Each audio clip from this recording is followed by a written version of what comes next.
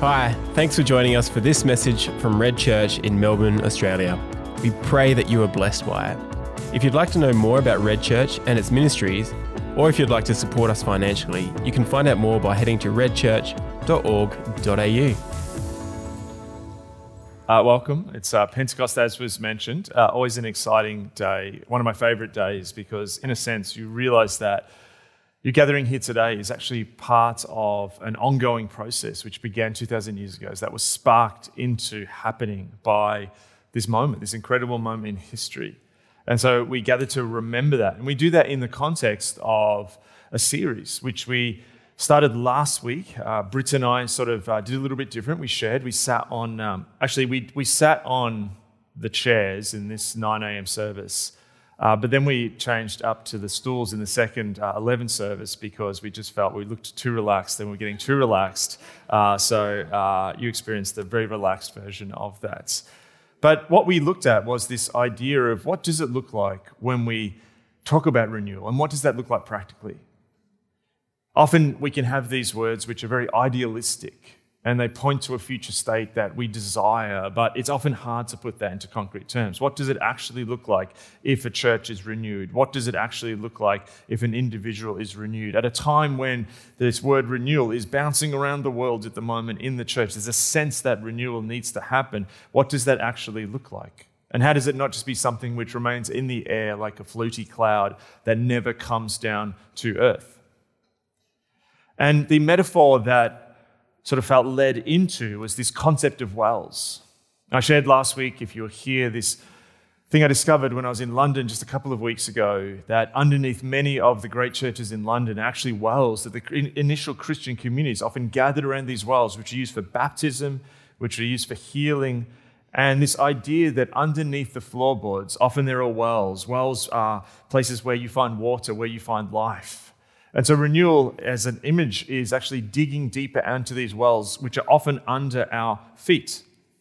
And what I want to talk about today is essentially captured in a sentence is this: that when you see a culture of renewal happening, when an individual is renewed, when a church is renewed, you see a culture of worship develop and grow. If you want to see what it looks like in the real world, you can notice a profound difference in the culture of worship. I visited a church a number of years ago, which is a church that I've ministered to in another country lots of times.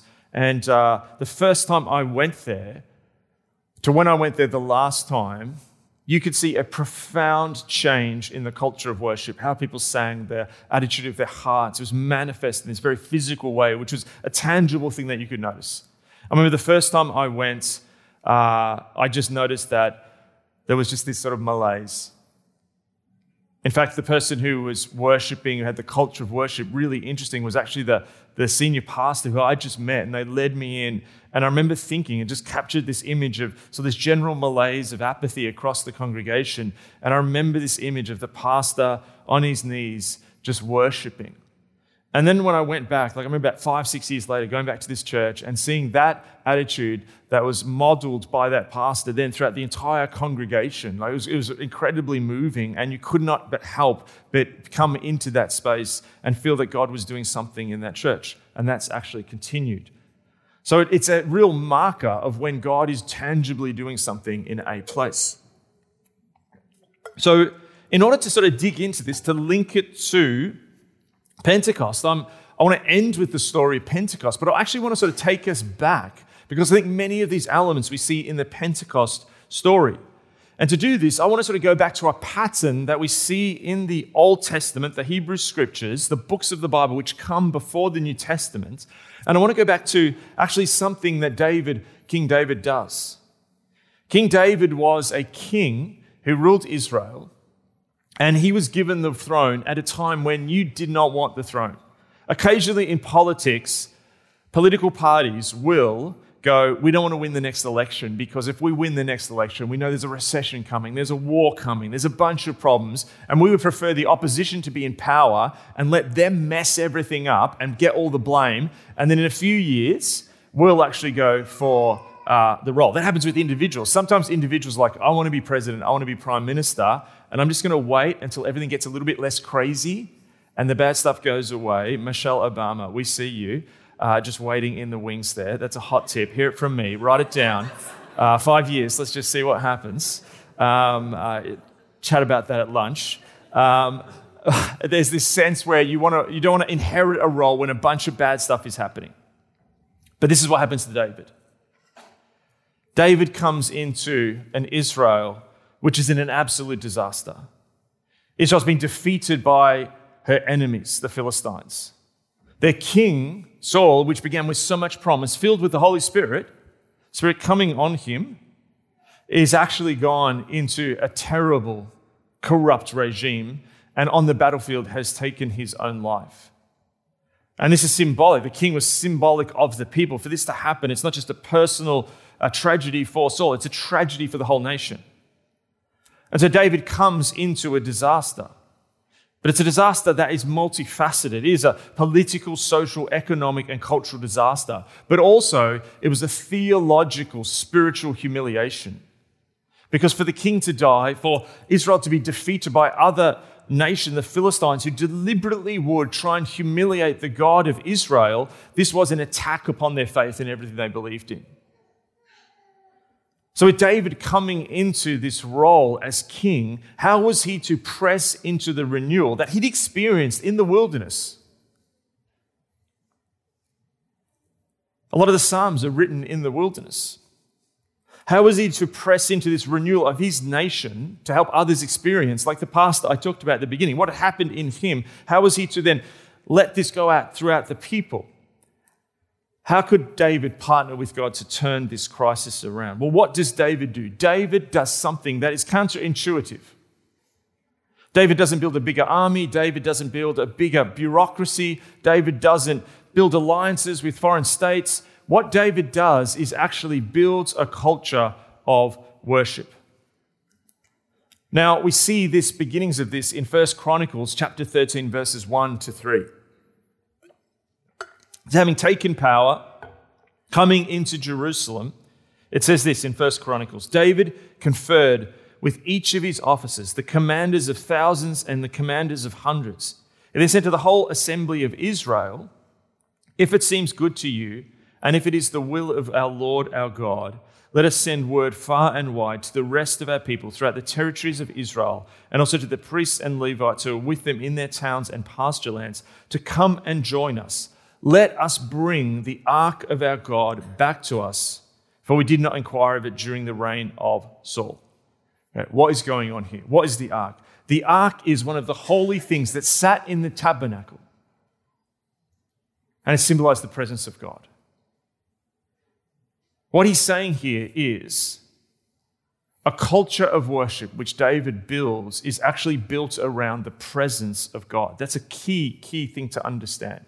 When we worship, we're not just sending out songs or praises or prayers or the attitudes of our hearts to the outer reaches of the universe, to a distant God. No, we're actually worshiping with the presence of God who is close and amongst us. And so worship is then the posture that we adopt for God's presence. Worship is a response to God's presence. So it's not just a thing that we do while people are dribbling in at the beginning of a service where we get ready for the announcements and the sermon. Worship is actually, in a sense, the normality of the human being who was created by God in the garden to live in his presence. When we do worship, we actually go back to what we were always meant to do.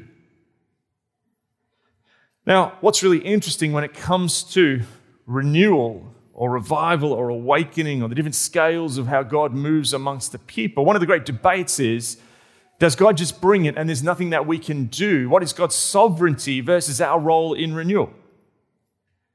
And different authors will emphasize one over the other. This is one of the most common questions that comes up. What's true? God is the one who chooses when he comes and blesses someone. If God withdraws his presence, he withdraws his presence. This happens to Israel.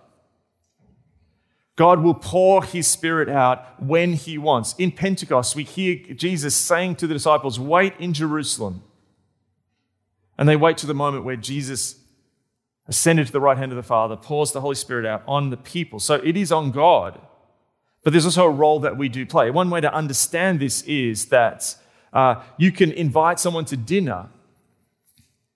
And inviting them to dinner, you can prepare the meal, you can prepare the hospitality, you can put the porch light on, you can get the right food, you can set the dinner table, you can put the ambient music on, get the temperature at the right level, you can invite some interesting guests, make sure the kids have cleaned up, whatever you do to do hospitality, maybe just order Uber Eats, whatever it may be, there is a role that you can play.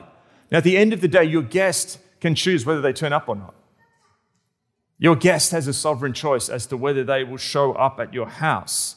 But it's actually an interplay. The sovereignty is God's as to whether he shows up. But what we are called to do as humans is to actually create a space to host the presence. And that's what a culture of worship being built is all about. Now, what I want to do is I just want to capture three things. We're going to look at in the story of David, and then we're going to look at the story of Acts, the story of Pentecost in the book of Acts, about how this culture of worship is built. Now, there's a really interesting little detail in the passage that I just read, where it says, "Let us bring the ark of our God back to us, for we did not inquire of it during the reign of Saul." Now, what had happened, there was a period during the war that Israel was having with the Philistines, where the Philistines stole the ark and actually took it back to their lands. They placed it actually in a temple, which was a sign of we've defeated the presence of God. The Israelite God, this god Dagon, has actually defeated the God of Israel, which they see represented as the ark, that Israel doesn't have an idol, so they grab the ark. That's what they grab. But interestingly, at this point, the ark has actually been returned to Israel and it's been neglected. So you could understand if the ark had been captured and Israel couldn't worship because they really wanted to worship, and they then captured it and brought it back and then worship kicked off. But actually something more concerning has happened, is that really the ark, the presence of God, has been sitting around neglected. It's actually sitting in a guy's house called Abinadab. He's actually blessed by it, but it's like everyone's forgotten it. And this illuminates one of the dangers when it comes to worship, is that the biggest threat to worship is neglect. The biggest threat to worship is not that someone has captured our worship, stopped us worshiping. Often in the church, and it certainly happens at certain times in certain places, people are prevented from worshiping. I shared last week that I spoke at the leadership conference in London a few weeks ago, and one of the speakers before me was a lady who had planted a church in a North Korean prison. And she was physically prevented from worshiping. These Christians in this prison were prevented from worshiping. They were in prison because they were Christians. And so there was, you can imagine what a North Korean prison must be like, where they would actually have worship. Their worship services went for about 12 minutes. That's all they could get away with. And they would do it in the latrines, in the toilets, because the smell was so overpowering, the guards didn't want to go in there. And so they would line up at the toilet and worship sort of very quietly under their breaths. And if someone got in the line, they'd be like, "Oh, you go first." And they would stop their worship, let the person go to the toilet and go back. Now, that is an example of being physically persecuted and prevented from worshiping. And that does happen to people in certain times and certain places in history. But the real danger that actually what this scripture is telling us is actually the real threat to building a culture of worship is actually passivity, neglect, ignoring, forgetting, absent-mindedness. That's really the threat.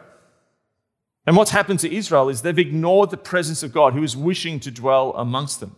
So the first thing is pursuing the presence. Going after the presence of God. David makes this decision to actually go and bring back the presence of God, the ark, from where it is at Abinadab's house. So the first thing you need to do to build a culture of worship is you have to make a conscious decision to move out of passivity and say, "I'm going to go for this." God can do it. Only God can pour out his presence. But we have to have this. It's like a dance. God's leading the dance, but we have to choose and make an active decision to go along with his dance and follow his lead. The second thing is hosting the presence. The ark is the symbol of heaven and earth overlapping. Scripture talks about the ark of God, symbolizing the presence as a kind of footstool. And you've got this image of God's feet resting on the ark and his body in earth and his feet in earth and his sort of top half of his body in heaven is sort of this understanding. So there we got the first thing, going after the presence. The second one, hosting the presence. Now, interestingly too, is that what you will find is that often hosting the presence will happen on contested ground.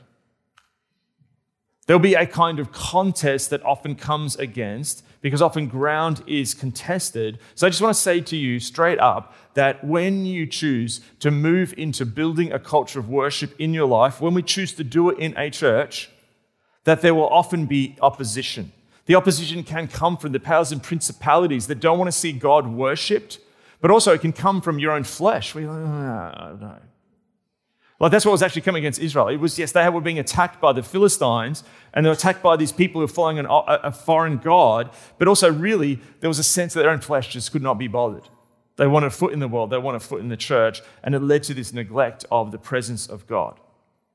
So in contrast to this, when you press into hosting the presence, when you realize that you're going to do that in contested spaces, what you realize is hosting the presence of God is actually an attitude which shapes an atmosphere of welcome. Some of you here are incredible at hospitality. Just gifted. You love to make spaces for when people come. Some people might be on the food side. My family has been blessed in the last couple of weeks by people who are blessing us with the ministry of hospitality by bringing meals and dropping things off. So thank you. There are other people who are just great at conversation, making someone feel welcome. They're just aware of, I'm at a party, but no one's talking to him. I'll just connect them with that person. Other people like to think of the right soundtrack on Spotify. You've got soundtracks, you've got playlists on Spotify in case people come to your houses for different moods. Party one, quiet jazz evening. And ultimately, at its core, what hosting is, if you look at the roots of the word, it comes from this concept of serving. And so worship is an act of serving. It's saying that the presence of God is with us, and I don't want to just act like I would act if I'm not hosting. When you're not hosting, you don't care. I know you're sitting there, you're just having a pot noodle or something in your tracksuit pants. It's a different posture than when actually you're hosting people. Maybe you do host people with pot noodles in your tracksuit pants. But really what it is I am going to comport myself in a particular way which actually serves who is coming into this space. And that's the essence of what worship is. The third thing that we see is partnering with the presence. Partnering with the presence. We go after the presence or pursue the presence. We host the presence. But then we realize that when the presence is here, the presence wants to do something. It's really interesting. Isaiah, in the beginning of his great prophetic book, has this passage where he talks about God's just frustration and anger at the way that people are coming to worship. God speaking says this in Isaiah 1, verse 12. When you come to appear before me, who has asked this of you, this trampling of my courts? And if you think about a trampling, think about if you create a beautiful garden for your neighbors to enjoy, for guests to see, and then a bunch of people just walk all over it. They're physically present, but they're doing it in this way which is not hosting, it's not respecting, it's just trampling. It's like a bunch of people just coming in and just trampling. Later on in Isaiah, it talks about a different kind of attitude towards God, to worship, and it says this, these are the ones, this is Isaiah 66, verse 2, the second part of verse 2. These are the ones I look on with favor, those who are humble and contrite in spirit and who tremble at my word. Building a culture of worship is moving from just a trampling on Sunday morning, I'm here, what's happening? It's got some cobwebs up there, whatever. To actually an attitude of trembling, and not a trembling that comes from a negative space, but this sense of realizing that you are in the presence of God and your heart attitude is attuned to Him. So how do we do this? How do we do these things in practical terms? Well, the first thing is David builds a culture by going first. David builds a culture by going first. We read that as David is then welcoming the ark back into Jerusalem, he's gone after the presence, and now he's showing the people how to host the presence. And it says this, David, wearing a linen ephod, danced before the Lord with all his might, while he and the entire house of Israel brought up the ark of the Lord with shouts and sounds of trumpets. A couple of things in this. Sometimes it's sort of misconstrued that David was rocking around naked.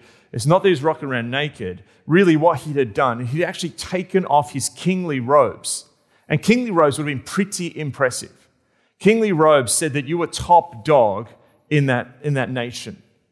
And he's taken off these kingly robes, which gives him this tremendous sense of identity. And what he's then done is put on the robes of a priest, the sort of the undergarments, if you like, of a priest. Now, this is really interesting because what he's doing here, he's saying, I'm going to put down my pretense and I'm going to put down the one thing that puts me above all of you people. And I'm actually going to put down the identity that actually my culture says that I have, because the real important thing is not about my identity, it's actually about God's identity. And he puts on the robes of a priest, which is this mediator between the people of God. The second thing that he does is he dances. And he dances in this way, which is clearly he's not worrying about what everyone else thinks of him. So often we like to have a social hierarchy. In a room, there's social hierarchy. We are so into egalitarianism, firstly as Australians. Secondly, that's our culture's thing at the moment. Equality is massive. But there's always social hierarchies going on. Who's the smartest? Who's the best looking? Who's got the nicest shoes? Who got the best seat in the room? There's always hierarchies happening in any situation. It's just how humans are sort of built. But what David does here is he almost is like going after that hierarchy by first of all taking off his identity. But the second thing that he does is he dances in this way where he's clearly not worried what other people are thinking of him. Now, one of his wives, Michal, who's actually the daughter of Saul, is so upset by the way that he enters into this moment of hosting the presence of God that she complains because it actually embarrasses her because she's connected to the king. And when he does that, what does that say about her? So what this says to us is that when you go after a culture of worship, in a sense, no matter what context you're in, it's going to upset your social, cultural context a little bit. There's a sense where, in a sense, you have to step out of both yourself, in a sense, you have to step out of what your culture's expectations are because they're not being set by them, they're actually being set by God. So what this means is that worship is where our heart is brought into alignment with God's heart. Not with our culture's heart, not with our view of the world. It's actually where our heart is brought into alignment with God's heart. And what a culture of worship is not just when an individual is doing this, but a community of people who do this together, spurring each other people on. I think David does this not because he just wants to be some mystic by himself going through the countryside doing his dance. He's actually doing this as this prophetic act to actually build something to show the people how to worship in a particular way. Now, he takes this to another level. Now, think about it. This is the guy in charge of the whole nation. There's agriculture to do, taxes, looking after the poor, all of that stuff, which he puts his hand to. But look at the culture that David sets up. 1 Chronicles 16, verses 1 to 6. It says this. They brought the ark of God and set it inside the tent that David had pitched for it. And they presented burnt offerings and fellowship offerings before God.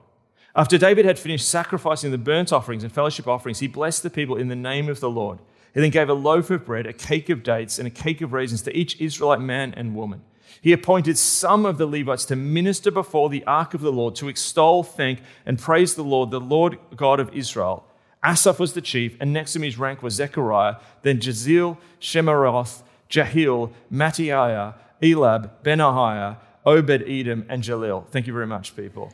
They were to play the lyres and the harps. Asaph was to the sound of the cymbals, and Benaiah and Jaziel, the priests, were to blow the trumpets regularly before the ark of the covenant of God. Then all of the people left for their own home, and David returned home to bless the family. What he's doing up here is he's setting up a continual 24/7 atmosphere of worship over Jerusalem. He's putting at the center of the state this place that he's leading, the center of everything, he is putting the worship of God, and he, through dancing, but then setting up these structures, has created this atmosphere of prayer and worship and offering and giving to God. And he's saying this is the center thing which is going to define us. Yes, we need to do agriculture. Yes, we need to do diplomacy. Yes, we need to work out who's going to dispute over the wall that's fallen over there between those two neighbors. But at the center of things, he's putting the presence of God. And then you see it go into the fact that they then leave and they go home to their families, because this is also going to happen in their homes. There is an overflow of this. It's not just something to come to this religious place, it's also then to go back to where people live. There's an overflow to this. Now we see this in Pentecost. What we see in Pentecost is almost the same framework being built out. First of all, we see a pursuing of the presence.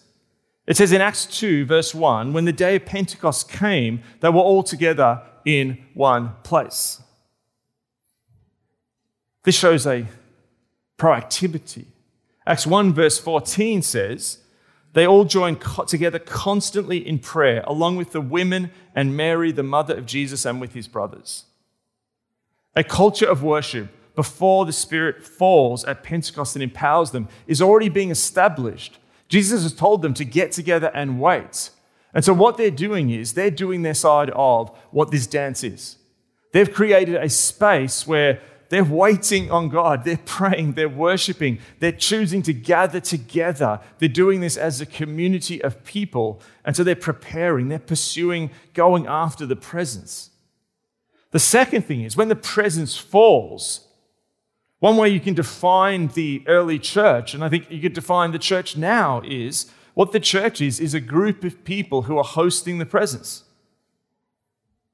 The disciples become the church, of people hosting the presence together as a communal way of life. This is what defines the church. Listen to this. In Acts 2, verses 42, it says this. Once the Spirit has fallen, it says they devoted themselves to the apostles' teaching and to fellowship, to the breaking of bread and to prayer. Everyone was filled with awe at the many wonders and signs performed by the apostles. All the believers were together and had everything in common. They sold property and possessions to give to anyone who had need. Every day they continued to meet together in the temple courts. They broke bread in their homes and ate together with glad and sincere hearts, praising God. This is what hosting the presence looks like. There's a lid there.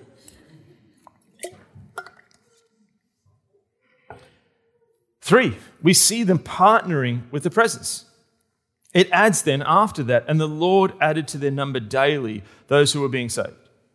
The will of God is that the presence of God goes to the ends of the earth. And one of the ways that God does that, as people filled with his presence, the presence amongst us as the church, is when we go and share the good news to the ends of the earth. From your workplace to Whoop Whoop. That actually we take the presence with us. God wants to partner with us. And so the vision that God has for us is a people partnering with Jesus, empowered by the Spirit. And you see this in all kinds of scenarios. This is not just when things are good. We always see this. If you read the New Testament, read the letters, read Acts, you see that what marks the early church is a culture of worship, even when people like Paul and Silas are in prison. They're worshiping. They're singing. They're ministering through taking this posture.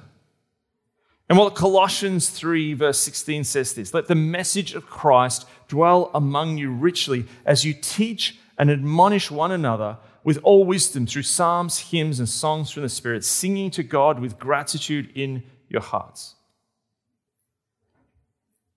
A people experiencing renewal will be a people where the culture of worship begins to change. When people who don't have faith come in and go, I don't know what just is going on in that room, but something's happening and I feel drawn to it. It's a place where you come, and no matter what week you've had, you all together focus on Jesus. This is not just a thing. Our society is so based on good feelings, and we love events, and we love the festival or this or that, or the football game when your team's winning, and we're based on good feelings. We're not good at when bad feelings happen. But this is the culture that you actually build even when sometimes it's difficult. As continually happens, Anytime you write a sermon like this, so often you're presented with doing it yourself.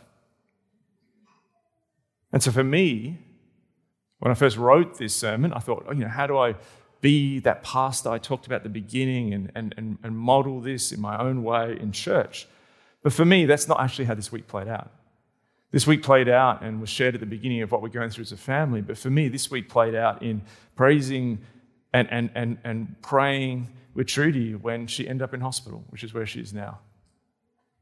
This is putting worship on in the car when we're driving here with the kids this morning after what's been a really tough week. This is just praying each day that God goes ahead of me and that I can host His presence as I'm washing endless amounts of clothes. Encouraging, disciplining, praying with my kids. It's building a culture of worship. This is what we're called to do. And in the midst of the challenges that Lydia outlined at the beginning, financially, what's going on with Trudy, everything, God's building something. And one way I just want to I'm not going to have 3 points of how to integrate this. I've got simply 1 point, and it's this.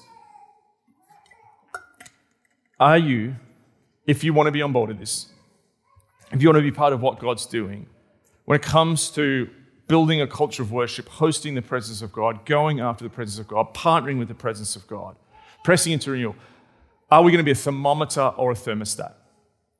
A thermostat is, and you may have a battle in your home or a battle in your workplace. There was an episode of The Office about this where there tends to be battles over what level you set the temperature, particularly in winter. And when you set the thermostat, whether it's central heating, whatever, split system, whatever form of heating you have, most of them you can set at a certain temperature. People like it at different temperatures. There's like the 19.5, the 21, the 22. If you're a psychopath, 28. Whatever you like. Maybe you like it cold, 17. And you set it. And when you set the thermostat, it will then take the temperature up to that. Thermostat sets the temperature. The thermometer simply is just something which reads the temperature. It says it's, if you put a thermometer in your mouth or you measure it in your room. So this is what it is. I was for many years, when it came to worship, when it came to being in a place, I wasn't even thinking of it, hosting the presence, to be honest. I think, had a thermometer mentality. I would come in and go, oh, worship was pretty good today, or, gee, that was a bit quiet, or, And what I realized was that I was actually just simply being reactive to whatever was going on. But what I realized that God was calling me into, and I think it's not just a thing for me, it's actually for everyone, is actually, am I going to just measure the temperature and say worship is all like, gee, it's really quiet today. We need to press in at this moment. And actually, I'm going to worship with all my heart like David and sing with all my lungs. And not just when it's in church, but actually maybe when you're in a really difficult time, or perhaps you're at work, or perhaps you're by yourself, or at that moment where you just ask that question, guys, is it all right if we pray? They actually set the temperature. And I think one of the definitions of when renewal happens is when a bunch of people, empowered by the Holy Spirit, stepping forward, decide to actually be thermostats and set the temperature. So, we are going to worship now. And we're going to worship and we're going to sing a new song. Can I just tell you, sometimes when new songs happen, you get this sort of like, I don't know the words, and where are we going, and what's this tune? I wish I'd heard this before on YouTube, so I knew how to sing, and I'm making up words. And often we can just sort of let it happen. What if actually we saw new songs, and the band can come up as I set this up, but what if we actually saw new songs as opportunities to learn a new way of responding to God? We're going to sing a new song. We're then going to do communion in an attitude of worship. We're then going to sing another song. But can I just invite you at this time, like I think God is inviting us to build a new culture of worship. And can I actually invite you to step into this time, not as a thermometer, but as a thermostat. Let me pray. God, we want to host your presence. We want to confess that sometimes we've left the ark at Abinadab's house and we've neglected you. Maybe even as I did, I think for many years, just saw worship as a few songs before the sermon where my mind would be engaged. God, we don't want to just have our minds engaged. We want to have our hearts aligned with you through worship. And we just welcome you, Holy Spirit. You are here. Jesus died on the cross. The curtain was torn from top to bottom. Your Spirit has gone into the world. Your presence is here. It's with us. It'll be with us when we go from here. And God, we want to just confess that at times we've trampled your courts. We've been present physically, but not, in a sense, spiritually. And God, we just want to come to attunement now with your Spirit. So we pray, come, Holy Spirit. We want to go after your presence. We want to host your presence. So we just welcome you to this place now. We prepare our hearts. We acknowledge you. We put down our identities, our worries, our social expectations. We put them down on the ground now, and we actually say, welcome Jesus into this place. And God, we want to partner with you. So we just pray that you'll minister to us as we now worship with you and we stand in the place of being in your presence, our glorious King Jesus. Let's worship.